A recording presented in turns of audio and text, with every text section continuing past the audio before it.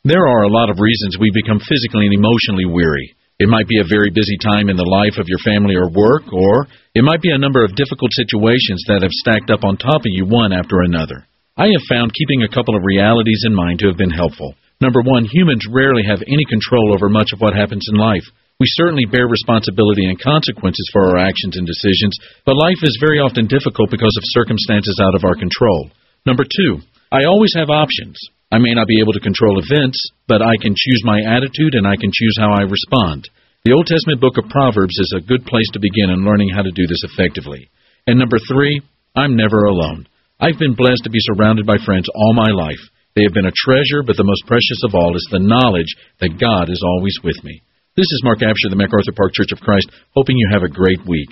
Visit our church online at macarthurchurch.org. The MacArthur Park Church of Christ, connecting God and people.